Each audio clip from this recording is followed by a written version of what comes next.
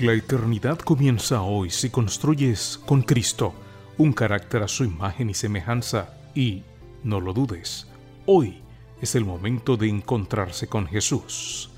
Carácter, ser como Jesús y disfrutar de la eternidad. Meditaciones para jóvenes, escritas por Víctor M. Armenteros, en la voz de Josías Ordóñez.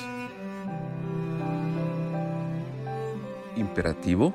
Efesios 5:25 dice: Maridos, amad a vuestras mujeres, así como Cristo amó a la iglesia y se entregó a sí mismo por ella. En cierta ocasión, Jorge Luis Borges, el cultísimo escritor argentino, apuntó: el verbo leer, como el verbo amar y el verbo soñar, no soporta el modo imperativo. ¡Qué gran verdad! No se puede obligar a leer, a amar o a soñar. Nos cuenta el escritor que tiene un sobrino que en este momento de su vida, 9 años, dice que está muy preocupado porque a toda su familia le gusta leer y a él no. ¿Qué podemos hacer? Esperar a que comprenda lo fascinante que es el mundo de los libros. Tiene otros sobrinos que son almas libres. Les encanta viajar y planificar nuevas rutas y experiencias. No siempre pueden realizar los que les ilusiona, pero tienen sueños revolucionarios que nadie podría imponer. Lo mismo acontece con el amor. No se puede forzar, especialmente en el matrimonio. Quizá la cultura, las tradiciones o ciertas interpretaciones incorrectas de la Biblia lleven a alguien a pensar que en la pareja hay uno superior al otro y que esa condición permite exigir. Puede darse esa situación en el mundo cristiano, pero no es la propuesta de Dios.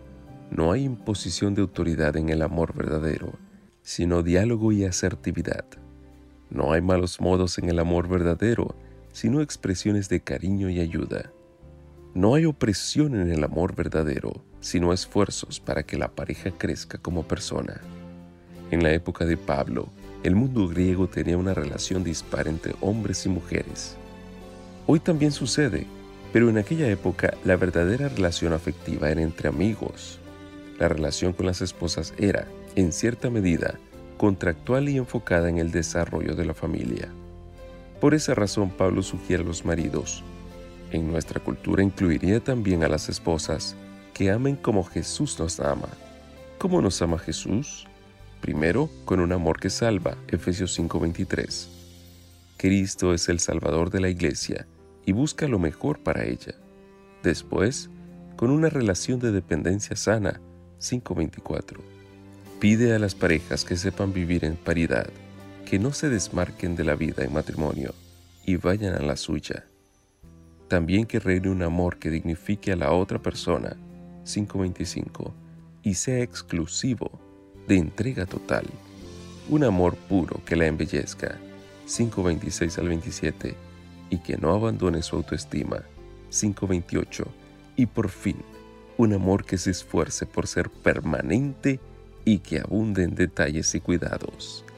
El amor no se impone, se anhela, no se exige, se disfruta, se conjuga en todos los modos y tiempos, menos en imperativo.